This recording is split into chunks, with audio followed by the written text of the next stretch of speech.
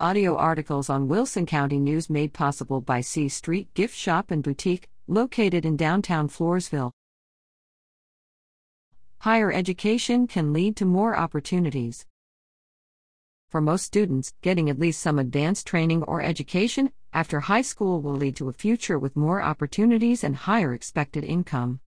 Data from the Census Bureau's 2020 American Community Survey shows why. According to the survey, U.S. high school graduates aged 25 and older reported a median income of $31,956 per year. A median means that half of the people who responded made more than that amount, while half made less.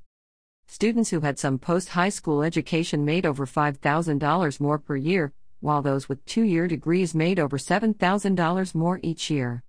The unemployment rates for high school graduates and those with some college or technical training didn't differ much, 4.8% versus 4.9%. The jobless rate for people with a two-year degree was much lower at 3.3%.